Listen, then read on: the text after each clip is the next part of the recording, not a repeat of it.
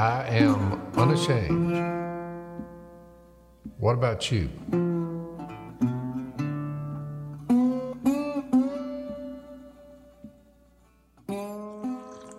We're back.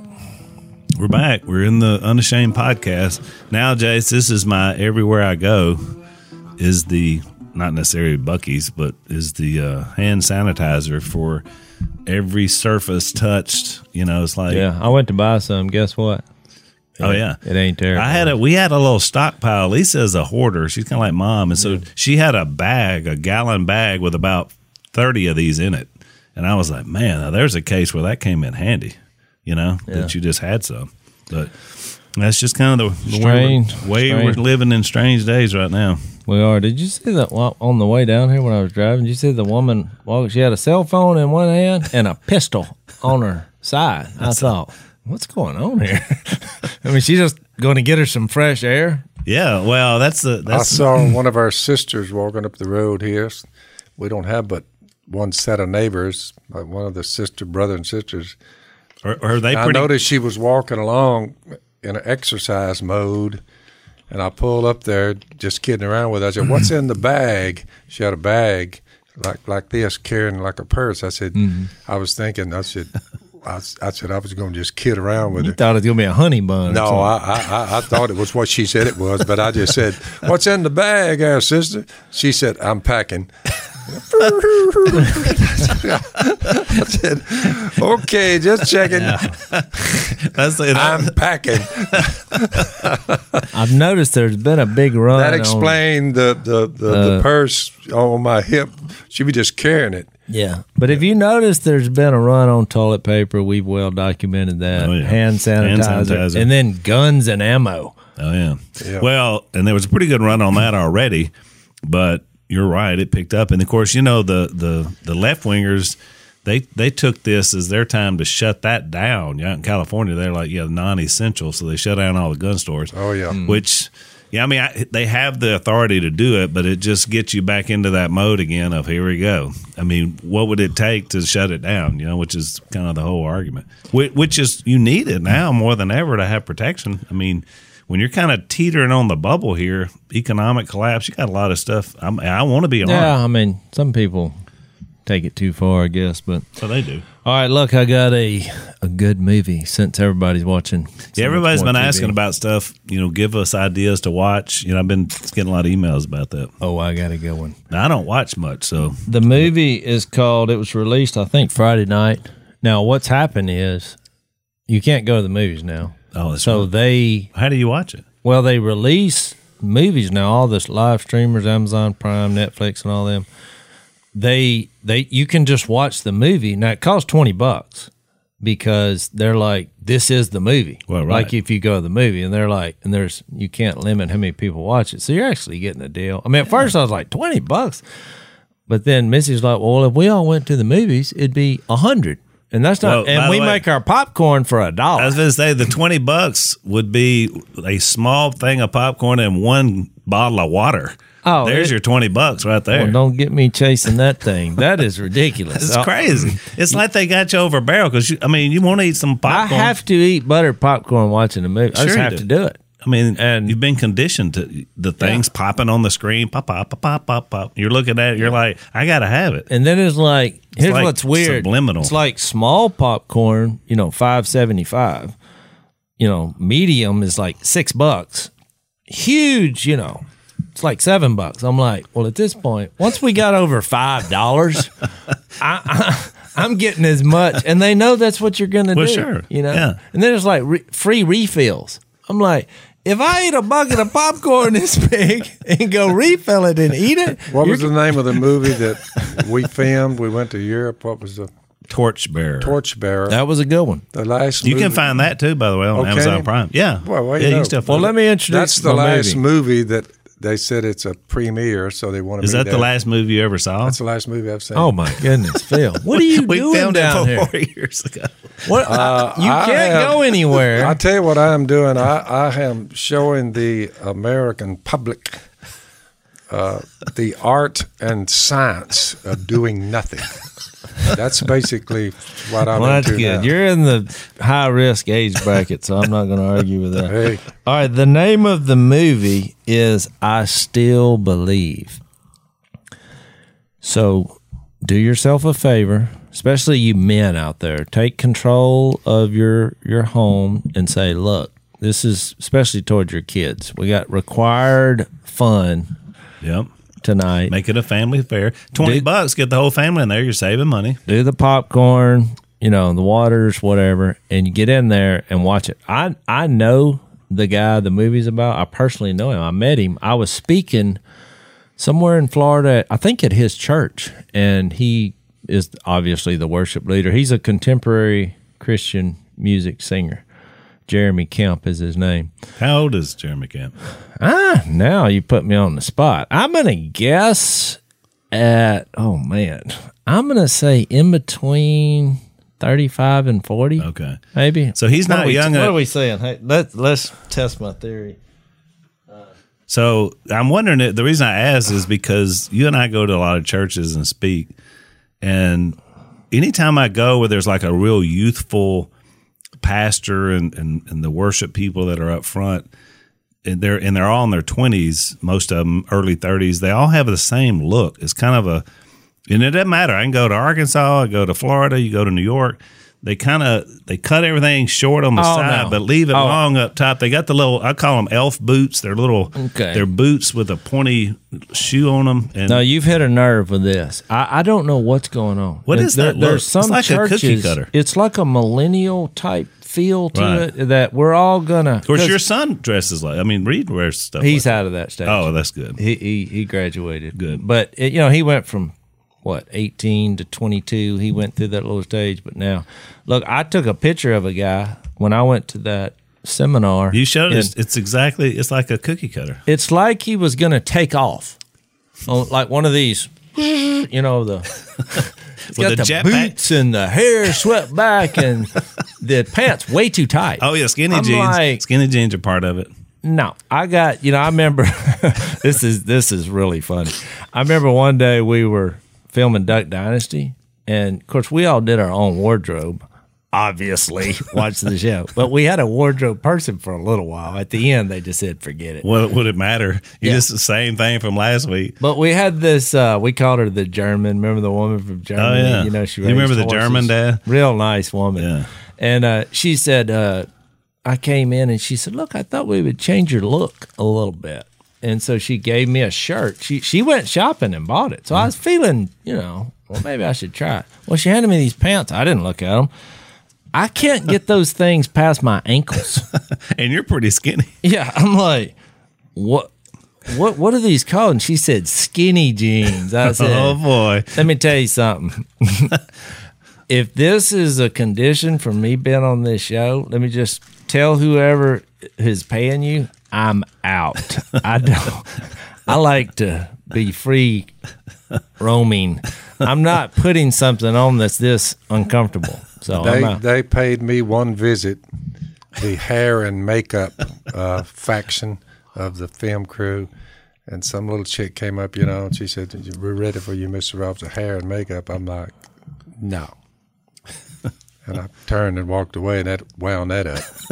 I try to keep my wordage about how people look at a minimum.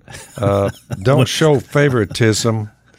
Suppose a man comes into your meeting wearing a gold ring and fine clothes, and a poor man in shabby clothes also comes in. If you show special attention to a man wearing fine clothes and say, here's a good seat for you, but say to the poor man, you stand there or you sit on the floor, you get over there. Among yourselves, you become judges with evil thoughts. So there is something to be said about dress. Basically, biblically speaking, from what I've been able to see, the overarching thrust is downplay. Dress down. Dress down. What's interesting about that? I mean, I'm just saying, I've read the thing from cover to cover. You say, what's interesting, you don't want to get too out of about whack. About that text is if you were to walk in to this assembly described by James, and they would tell you to go stand over there. Now you're not a poor man. That is correct. You're actually, by our worldly standards, you're that a rich man. But because you look the way you do, they would say you stand over there. That's correct. And we're going to give this seat to Al. That's why we've had these stories. That's why I got kicked out of the Trump Hotel. I'm like, hey, buddy, I'm supposed to be here. Yeah, right. Sir. If I'm spiffed up with the shoes they're wearing, the tight pants, and the flare hair, look.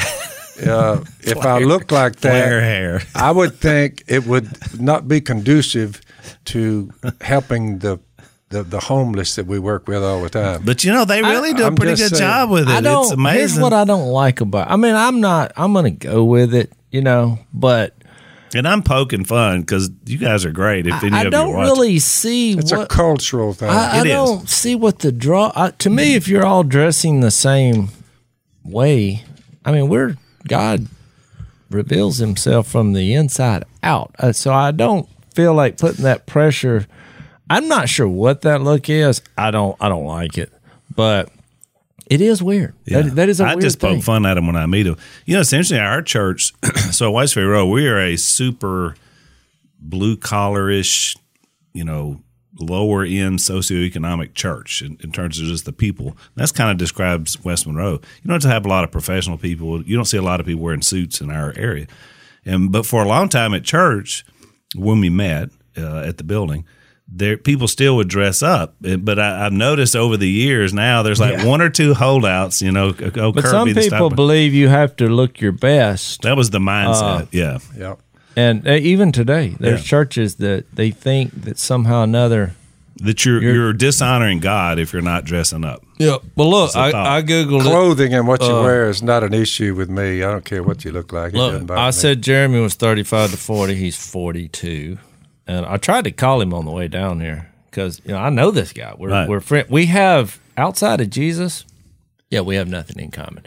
He's kind of millennial type. But he doesn't wear the. Well, I know. I'm shocked. He's closer to us than. But he's just But this movie. He's a talented worship guy. This movie characterizes his personality perfectly.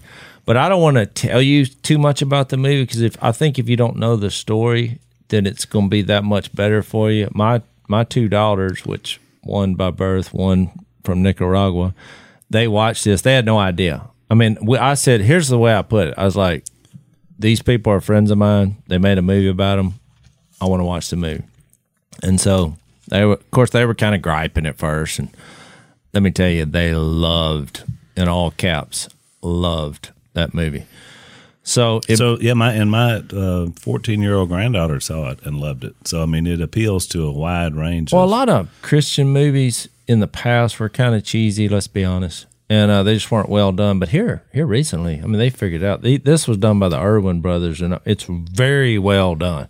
You can go to, what is that site where you go check the movies out? I think it's called IMDb, which, by the way, I had recommended, when I recommended The Messiah, we got a few emails saying, Jase is for rated R movies. You wouldn't think I'd have to clarify this. 95% of rated R movies I'm never going to watch. But you can go to sites like that, and they'll tell you why it's rated R. So I read it. But things that are true stories or things that are not that bad, which my point was I made on the podcast, is that if you made a movie about the Old Testament, it would be rated R. Well, but some legalists would say, well, I can't go watch that because it has an R. Well, it's just like anything else in life. I recommend highly an R-rated movie that everybody should watch this week as soon as you see this podcast, and it's called The Passion of the Christ. We're right in the Easter season.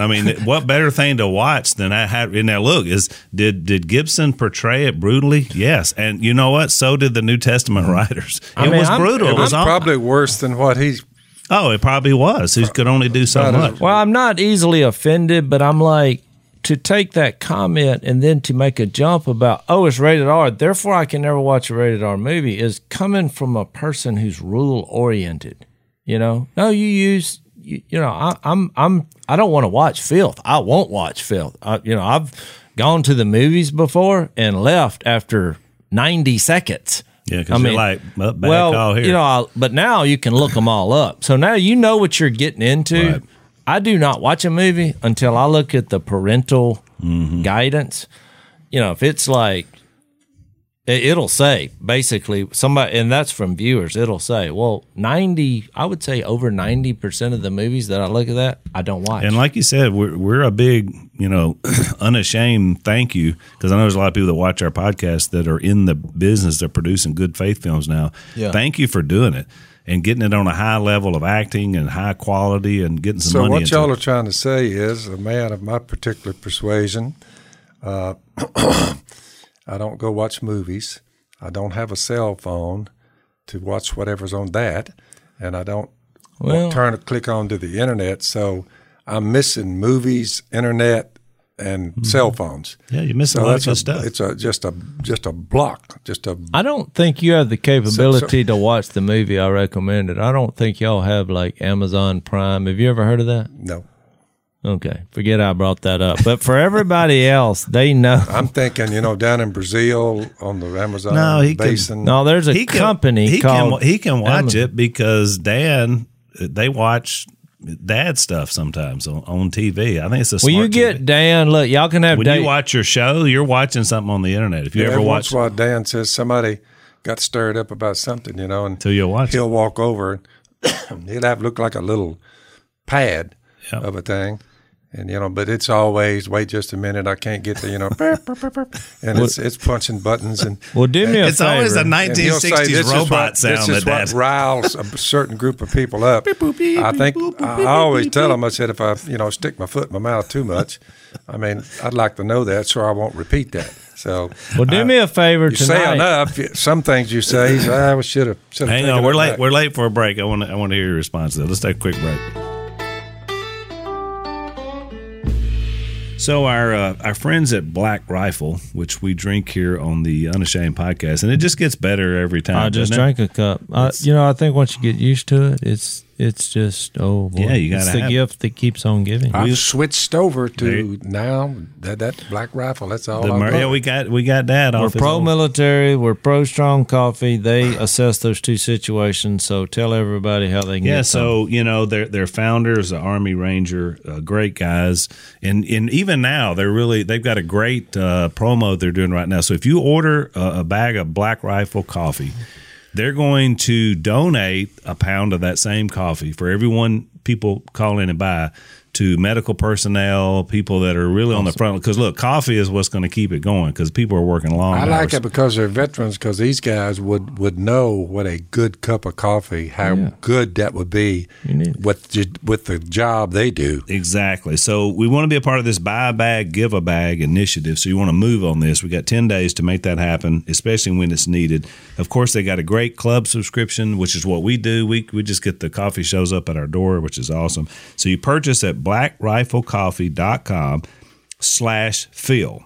blackriflecoffee.com/Phil. Use the promo code Phil. You get 20% off your first order. So you're going to save some money, get some great coffee, help out some great vets who have started a wonderful business. And for the next 10 days, you're going to help people on the front line of this coronavirus epidemic. So it's a great time to do it. Check it out.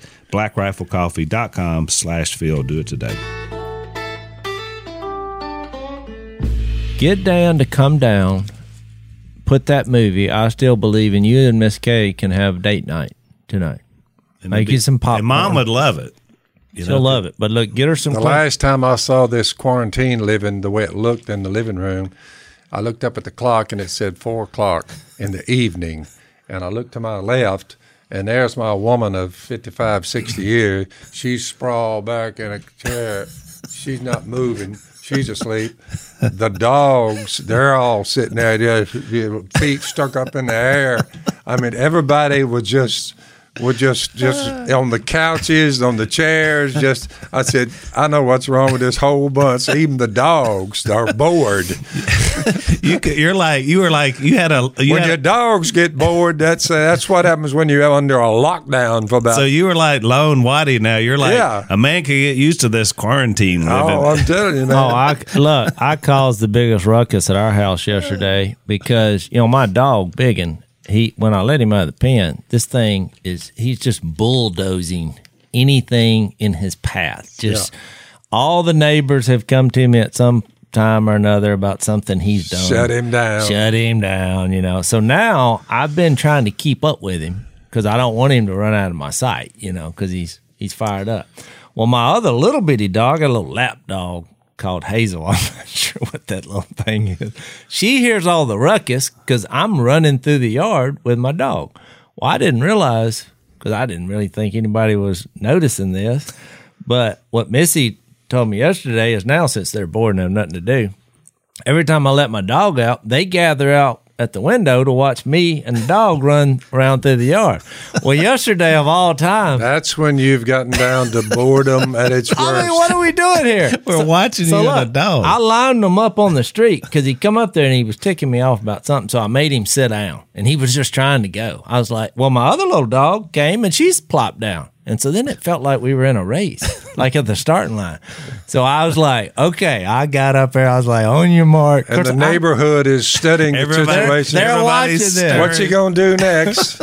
So look, I'm like, on your mark, get set, go. And I took off. Of course, Biggin, he was to the finish line in 2.5 seconds. I take off and I'm like, if I just beat Hazel, that'll be something. So what's the old rock and rollers? There's something happening here. What it is ain't as clear. Paranoia setting in. I don't know what it is. So let me tell you the end of the story. So I go to the mailbox. I finished second. Well, Hazel, she's running so fast. And she's a little overweight. She only weighs like 7 pounds, but 5 of it is in the midsection. Look, she's like a pot-belly pig. She's just dragging the middle. She had a weight shift, and she's running so fast that she starts losing her direction. And look, she just runs off the road and falls over. I thought she had died. It was the funniest thing ever. So when I walk in, look, my whole family, they're in tears. And I'm like, what happened? They said, oh, we've been watching you race the dogs. That, ladies and gentlemen, is when you can say, something's happening. What it is ain't exactly clear. So I thought I'd let you in on that. We call that entertainment. Get on something a little more meaty than the redneck stories. One thing we can be for sure, Dad, Jase ain't going to run out of stories. Have you noticed that? Just a day of my life of quarantine living. Since we're going to get serious, let's do it in John 3. So we set up last time, or I think we set up last time. Wow, that was a 45-minute argument to nowhere. I know. So I'm gonna be a little more contained today to keep us on track. Well, I wrote down a bunch of notes because I wanted to try it again. Because what I thought Phil and I, because we're in John 3, and I'll set it up. I mean, here comes a religious leader, Pharisaical, Nicodemus, at night, which some people don't think is a big deal. I kind of do. Oh, it's a huge deal. Yeah. Because he's doing it on the QT. He doesn't want his fellow Pharisees to know this was a clandestine. But what was interesting about Nicodemus is, and we know this from later, by the way, he pops up again in John 7 and John 19. Well, tell where he pops up, because I'll save my argument till the last. All right, so we see about him. So we have what we'll be talking about the next couple of podcasts. But then in John 7, he pops up again because I don't remember the John 7 reference. Well, here's what was going on there. So in John 7, the Jewish leadership decides they've had it with Jesus, so they sent their temple guards to get him. Mm-hmm. They were like, just go arrest him and bring him back. They're ready to do something about this now. Of course, we're way early. Jesus isn't ready for that yet.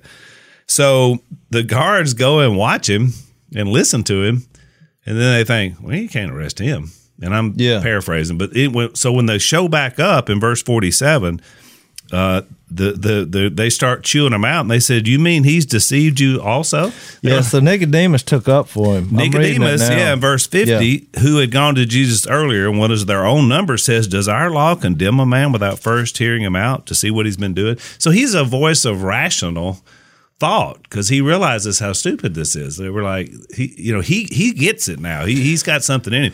And then, of course, we know he basically becomes part of the believers because when you get to John 19, you got Joseph of Arimathea, whenever they're preparing Jesus' body, well, guess who's right there with him?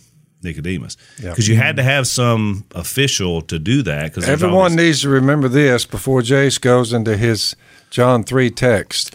When Jesus was talking about John the Baptist, he said, there's no one greater than John.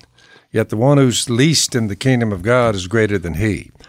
All the people, even the tax collectors, when they heard Jesus' words, what a great man John the Baptist was. This guy is famous for baptizing people. They acknowledged that God's way was right because they had been baptized by John. Now listen to this. But this is the overarching text that everybody needs to remember when they're looking at John 3. But the Pharisees and experts in the law, and Nicodemus was of that group who had said, wait a minute. The Pharisees and experts in the law rejected God's purpose for themselves because they had not been baptized by John. They wouldn't let him baptize them. Right. So just remember that in the context of John 3 or any other text about somebody being baptized in water. There was a group, the Pharisees and teachers of the law, that said, no, sir, nope. And there's no doubt that was the context of this discussion. I think let's take a quick break, Jase, then we'll come back. But I think the context of John 3 is, John 3:16, for God so loved the world, he sent Jesus. That's the most famous verse ever. And he's introducing this idea of starting again, which he put being born again. And then he goes into description what it means to have the Holy Spirit, being led by the Holy Spirit. I mean, to me, now if you want to make the connection of the Holy Spirit being given to us as individuals when you're baptized, I got plenty of verses about that. Even Jesus himself, when he was baptized. And remember, that's how John the Baptist distinguished the difference between his baptism and Jesus' baptism. He said that. He said, this is one who will baptize with the Spirit, meaning that his was not. So let me just, having said that, let me make my point, because I feel like last time, Phil and I agree with kind of the end result, but how we get there, we didn't necessarily agree. And I think my point was there's so much confusion about baptism because it's a tough subject when you read Ephesians 2, 6, and 7, and you read, like you brought up, Acts 2, where Ephesians 4, where he said, save yourselves from this corrupt generation. So when I gave the illustration about the battlefield, because I read an email about this from somebody listening to the podcast, and so I just assumed people knew what I was saying, but when I look back on it, I didn't really say. And so I want to say it now. I said, when you're on a battlefield and you're in a war, which that contrasts to life already. I mean, even Ephesians says that, our struggle is not against flesh and blood, but the spiritual forces of evil. But if you're trying to gain victory, the last thing you would do is surrender. And so I made baptism symbolic of a surrender. And here's why I did that. Because you said, well, if I surrender, what would happen? Well, if they shot me, we always just think immediately they'd take you into custody. But in my analogy, I meant, well, if you just give up and you're shot and you die, that would be the last thing you would think would be for victory. But I left that part out. If you get shot, once you surrender and die, the point is that is the path to victory. And I linked that to baptism, and here's why. And y'all can jump in as I go along with this, but if we read 1 Corinthians 15, 1-4, that we've read many times, that the gospel, the good news, is that Jesus died, was buried, and was resurrected. The Corinthians have forgot that. How embarrassing. Well, then we'll read a text like Romans 6, 1-4, or even 1-6, that says, in the argument about should I sin so that grace may increase, he says, no, we died. So which gets to my illustration. We were therefore buried, just as Christ was raised from the dead through the glory of the Father, we too may live a new life. Well, then it says, for we know that our old self was crucified, died, surrendered. Well, if you look at Jesus' death, burial, resurrection, because I did in preparation for this, what did he do on the cross? he basically surrendered. In fact, I read all 4 gospel accounts. He says, Father, into your hands I commit my spirit. And they all use the same type of terminology. And with this, he gave up his life. Because I looked at the words, they all use that same type of phraseology in all the gospels. So you see where I'm going with this. When you tie in the verses like in John 12, where Jesus said, unless a seed dies, it cannot produce fruit. Remember that? Yep. All the verses where he says, anyone who comes to me, must bring his own cross. He keeps using this death, and we focus on death and resurrection.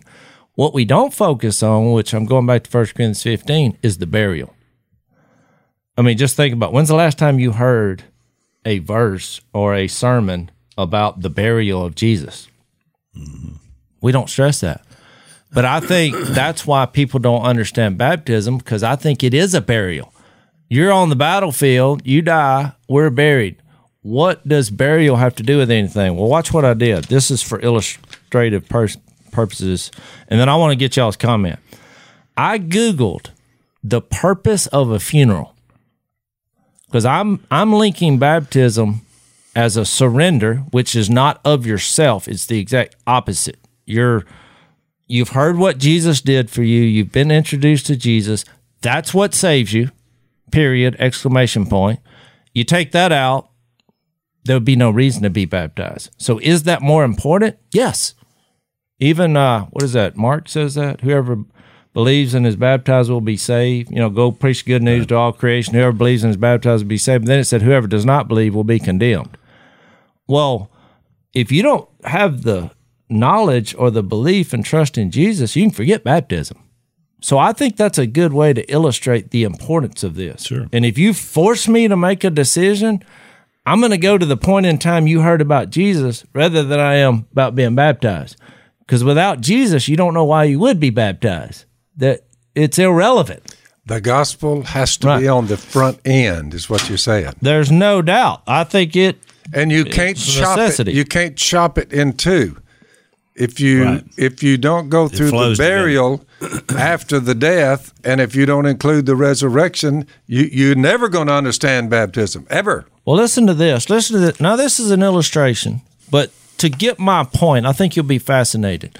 The definition of the purpose of a funeral. Look, this is not a Christian site here. I just went with the first one. This has nothing to do with about Jesus, but just I think you'll be fascinated what they came up with. The purpose of the funeral is to help us acknowledge that someone we love or dislike has died. Well, take that to baptism. Our problems, our old self, going back to Romans 6. Now, some of us develop a dislike for our old self.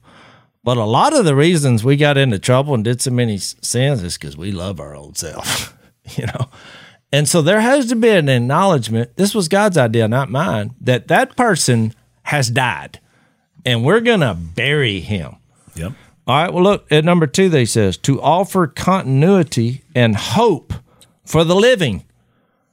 Well, same thing happens, because once you come up, it brings you hope that, you know what, just like he told Nicodemus, you can be born again. Number 3, provide a support system for us. Well, I don't know of anything on the earth that doesn't offer a bigger support system than when a person's baptized.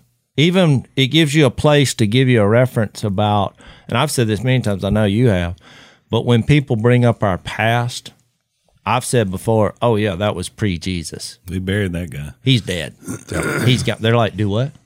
What they do? They go Nicodemus then. Like, what do you mean? When my old buddies tracked me down after a year after I had repented, and I had my faith in Jesus and I was baptized, they finally found out what happened to me. I disappeared. Mm-hmm. Unlisted phone number down here in these woods. Mm-hmm. Well, when they pulled up in my yard and they said, come on and go with us, let's go up the road and have a beer, Robinson. I said, no. And what I told them is that the one you're looking for, he died, you know. And they said, what? I said, the Phil Robertson you're looking for has died. He doesn't live anymore. They looked at each other and said, that sounds like some kind of religious kick you're on. I said, I think it's a little more than a kick. So I said, this is the new one. I'm not going to run with y'all anymore, ever. I said, so you might as well go up the road. I said, what's ironic is you use the same. I've given my life to Jesus, and the one you're looking for is not here anymore. You use the same phrase the angels told the disciples when they come running up there. They said, the one you're looking for is not here anymore. I didn't explain baptism to them. I just said, this is a new person here, and the one you're looking for does not exist. All right. And they looked at each other like he's gone nuts. Well, I was speaking about my new birth. Hang on, we're late for a break, and then go, Jase. And so the last thing that it said about the purpose of a funeral was to allow us to reflect on the meaning of life and death. I mean, they took 4 principles about what happens at a funeral, and when you apply them to being buried in Jesus, it's amazing how that's exactly what it is. And my point is, if I go back and read Romans 6, because you think about this from why Jesus was buried, because Jesus is what saves you. That's what you're reenacting. It is not of yourselves, because you're surrendering. You're doing the opposite of doing anything to earn your salvation. You're dying. It's basically an act of faith is what you're saying. Right. But think about, why was Jesus buried? I mean, have you ever thought about it? What was the purpose of that? To prove he was dead. There you go. Just that word, to remove doubt. Because you have a theory going around even to this day. They call it the swoon theory. Oh yeah, that he didn't really die. He just passed out. He just passed out, and then nobody knew where he was. So let me just stop you. We didn't go over this, but I love your initial response is exactly my point. Because faith is being sure of what we hope for, which is what you just said, of being sure of what we hope for, and certain of what we don't see. Hebrews 11. The reason Jesus was buried, because that removed doubt. This was, a lot of people have come up with these things. I've met people and they say, I died 3 times. And I'm like, no. Now, your heart might have stopped beating and you're calling that death. But if you're going to link that to what happened with Jesus, I want you in the ground 3 days. And then you come back then, we got a story. From that, I'm going to listen to whatever you got to say. Because and people are like, oh, okay. Well, I mean, I'm not taking away from your heart stopping and you coming back. Right. Awesome. You got another chance. But quit going around telling everybody you died. Because that was the wrong. It is appointed for man to die once. And that's right. And you might have died, but we didn't bury you, which is why Jesus was buried. But I want to just try to, and I'm going to take advantage of this text just a little bit to prove my point. Because if you go back to Romans 6, because that's what we're talking about why baptism is so confusing to explain. And we're in John 3, and it is confusing. There's no doubt about that. Well, Romans 6, which is reenacting what saves you, the death, burial, and resurrection, and in the context of him saying, well, don't go out there and live a life of sin so that God's grace is just going to keep. That's the wrong attitude. And he uses baptism because he's like, that person died. The proof you died is the But burial. Now, if you tie it in with the reason Jesus was buried so that you had removed doubt, I want you to center in on one word as I read this. K-N-O-W, no. You say, what's that got to do anything? Because you're going to be sure through that funeral that you participated in at baptism, it's going to make you sure that that person is gone. Watch. He says in verse 2, we died to sin. How can we live it any longer? Now look at verse 3. Or don't you know that all of us who were baptized into Christ Jesus were baptized into his death? We were therefore buried with him through baptism, in order that just as Christ was raised from the dead through the glory of the Father, we too may live a new life. If we have been united with him like this in his death, we will, look, here's a certainly, faith is being sure what we hope for and certain. We will certainly be united with him in his resurrection. Now, we did all that to get to this third word here in verse 6 again. For we know that our old self was crucified. We know this. So that the body of sin might be done away with, that we should no longer be slaves to sin, because anyone who has died has been freed from sin. And look, he even says it again in verse 9. Now, in verse 8, it says, if we die with Christ, we believe that we will also live with him. For we know that since Christ was raised from the dead, he cannot die again. Death no longer has his mastery over him. So that's what my whole point is. It's not you doing something. You're doing the opposite, just like Jesus did. I know it's faith and action, but it's actually from God's idea done in a way of surrender, which takes you out of the process. Correct. You're actually dying because Jesus died to your old self. I was just saying, I think if you look at it that way, you won't become legalistic and start trying to baptize people without Jesus, which a lot of people have done. They just read the verses and say, well, you need to be baptized. And if you don't do it, here's the verses. Well, where's Jesus at? You see that a lot with young people. Yeah. It's like, well, it's about time you get baptized. And they're like, well, I don't even, okay, if you say so. You see little kids and stuff. Think about it. How many people have you baptized that were baptized before when they were a little kid and had no idea what they were doing? So then they got out there and saw it and thought, oh, no. Some of these places, they'll go in like to a camp or something, and they'll watch a real scary apocalyptic movie. I've seen them. Oh, yeah. Well, you got a bunch of 10 and 11-year-olds, and they're watching, dragons and wars, and they're like, let me tell you something. If you don't get baptized, you're out. Guess what? They'll run to the water. I turned 12 years old, and my buddy, who was about 12, came up to me one day and said, let's go get baptized. I said, let's go for it. I go in there. He does too. We're baptized at 12. And when people asked me about that later, they said, what went on there? I said, nothing. I said, because I'm 12. I said, I didn't know what dying to sin. I never even heard the gospel. Mm-hmm. I didn't know anything of what you just read about Jesus dying, being buried, and raised. I never heard it. So I was being baptized, like you say, without Jesus. Yeah. I didn't know who he was. So, let's take one last break, and then we'll talk about that. So the thing is, and I've had people ask me before, we had some questions from the podcast listeners. Well, yeah, but you said Ephesians 4, one baptism, and yet you got baptized twice. Some people more than twice.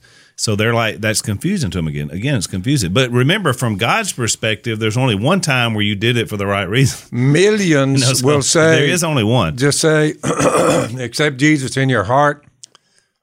He died for you. But they won't mention, like Jase said, his burial and his resurrection. Right. Unless there is a sequence of events from God in flesh, you will never understand baptism. You will never understand it. No, it's just somebody getting dunked underwater. It seems silly. But here's what you got to remember. The outpouring of the Holy Spirit, when you read what happened in Acts 2, which is what Jesus referred to here in John 3, he said you got to be born again, which... Here's a religious leader. That'd be like a famous pastor coming up, and he's like, hey, I can tell you're walking with the Lord. And he says, well, let me tell you, yep, you're right, and you need to be born again. Well, you just wouldn't tell a preacher for years or a religious leader that you need to start completely over. Which is what he heard. That's what he heard. And he's like, well, how am I going to crawl up in the womb there? I've only been born. I've already been born. Because he was looking at it from an argumentative standpoint, like, oh, great idea. Let me get back in my mother's womb. But then Jesus introduces, for the first time in that guy's world, the Holy Spirit, being born of the Spirit, having the Holy Spirit, being like the wind. You see its results, but you don't know where it comes from. If you look carefully, after John wrote the beginning of John in chapter 1, in the beginning was the Word was with God, He was God, he made everything. And here he comes to earth. He came to that which was his own, but his own did not receive him, the Pharisees and teachers of the law. Nope. Yet to all who received him, to those who believed in his name, watch this, he gave the right to become children of God. Now watch this. Children born not of natural descent, not you coming out of your mother's womb. Correct. Nor of human decision, you coming out of your, let's have some kids, or a husband's will. It's not a physical birth, but born of God. Right. That right there prepares you for what he said in John 3. In John's context, you got to remember he had just written 2 chapters before in John 1:12, talking about Jesus, who he is. He also said, yet to all who received him, which is why we said is more important than what happens after. Have to know who he is and what he's done. He gave the right to become children of God, children born not of natural descent. That's what he was trying to explain to Nicodemus. That's correct. But nor of a human decision or a husband's will, but born of God. So that's what he was trying to introduce, and that's why there's so many arguments about that, because how many times have you heard arguments where people, they'll bring up the thief on the cross. They're like, well, he wasn't baptized. But Jesus was introducing a new concept. Correct. The Holy Spirit of God, God himself, is going to be poured out, and you can get it. Well, you say, well, when did that happen? Well, when you read Acts 2, it's pretty obvious when it happened. He was introducing it here, and even an obscure. Well, you knew it hadn't happened in John 14 through 16 because he was explaining it to the disciples. It was coming. Up to that point. Well, let me read you. The Spirit had not been given. Well, let me read you that verse. There's an interesting verse that says in verse 38 of John 7, which is where we were with Nicodemus. Whoever believes in me, as the scriptures has said, streams of living water will flow from within him, which what he was trying to tell Nicodemus. You say, well, what is that? Verse 39, by this he meant the Spirit, whom those who believed in him were later to receive. Up to that time, the Spirit had not been given, since Jesus had not yet been glorified. So was the thief on the cross saved? Of course, sure, because God knows the heart, along with every other person in the Old Testament. But here, once the Spirit was revealed, God gave you a way, an opportunity to be buried with him and receive God's Spirit. So next time we'll go there, because really once you understand the Spirit of God more clearly, it makes a lot more sense what we're talking about here and the distinction between the two. So we'll do that next time on Unashamed. So we're so glad you guys were with us today. You can subscribe on iTunes or Spotify or YouTube or Facebook, and be sure and rate us on iTunes so that other people can know about the podcast.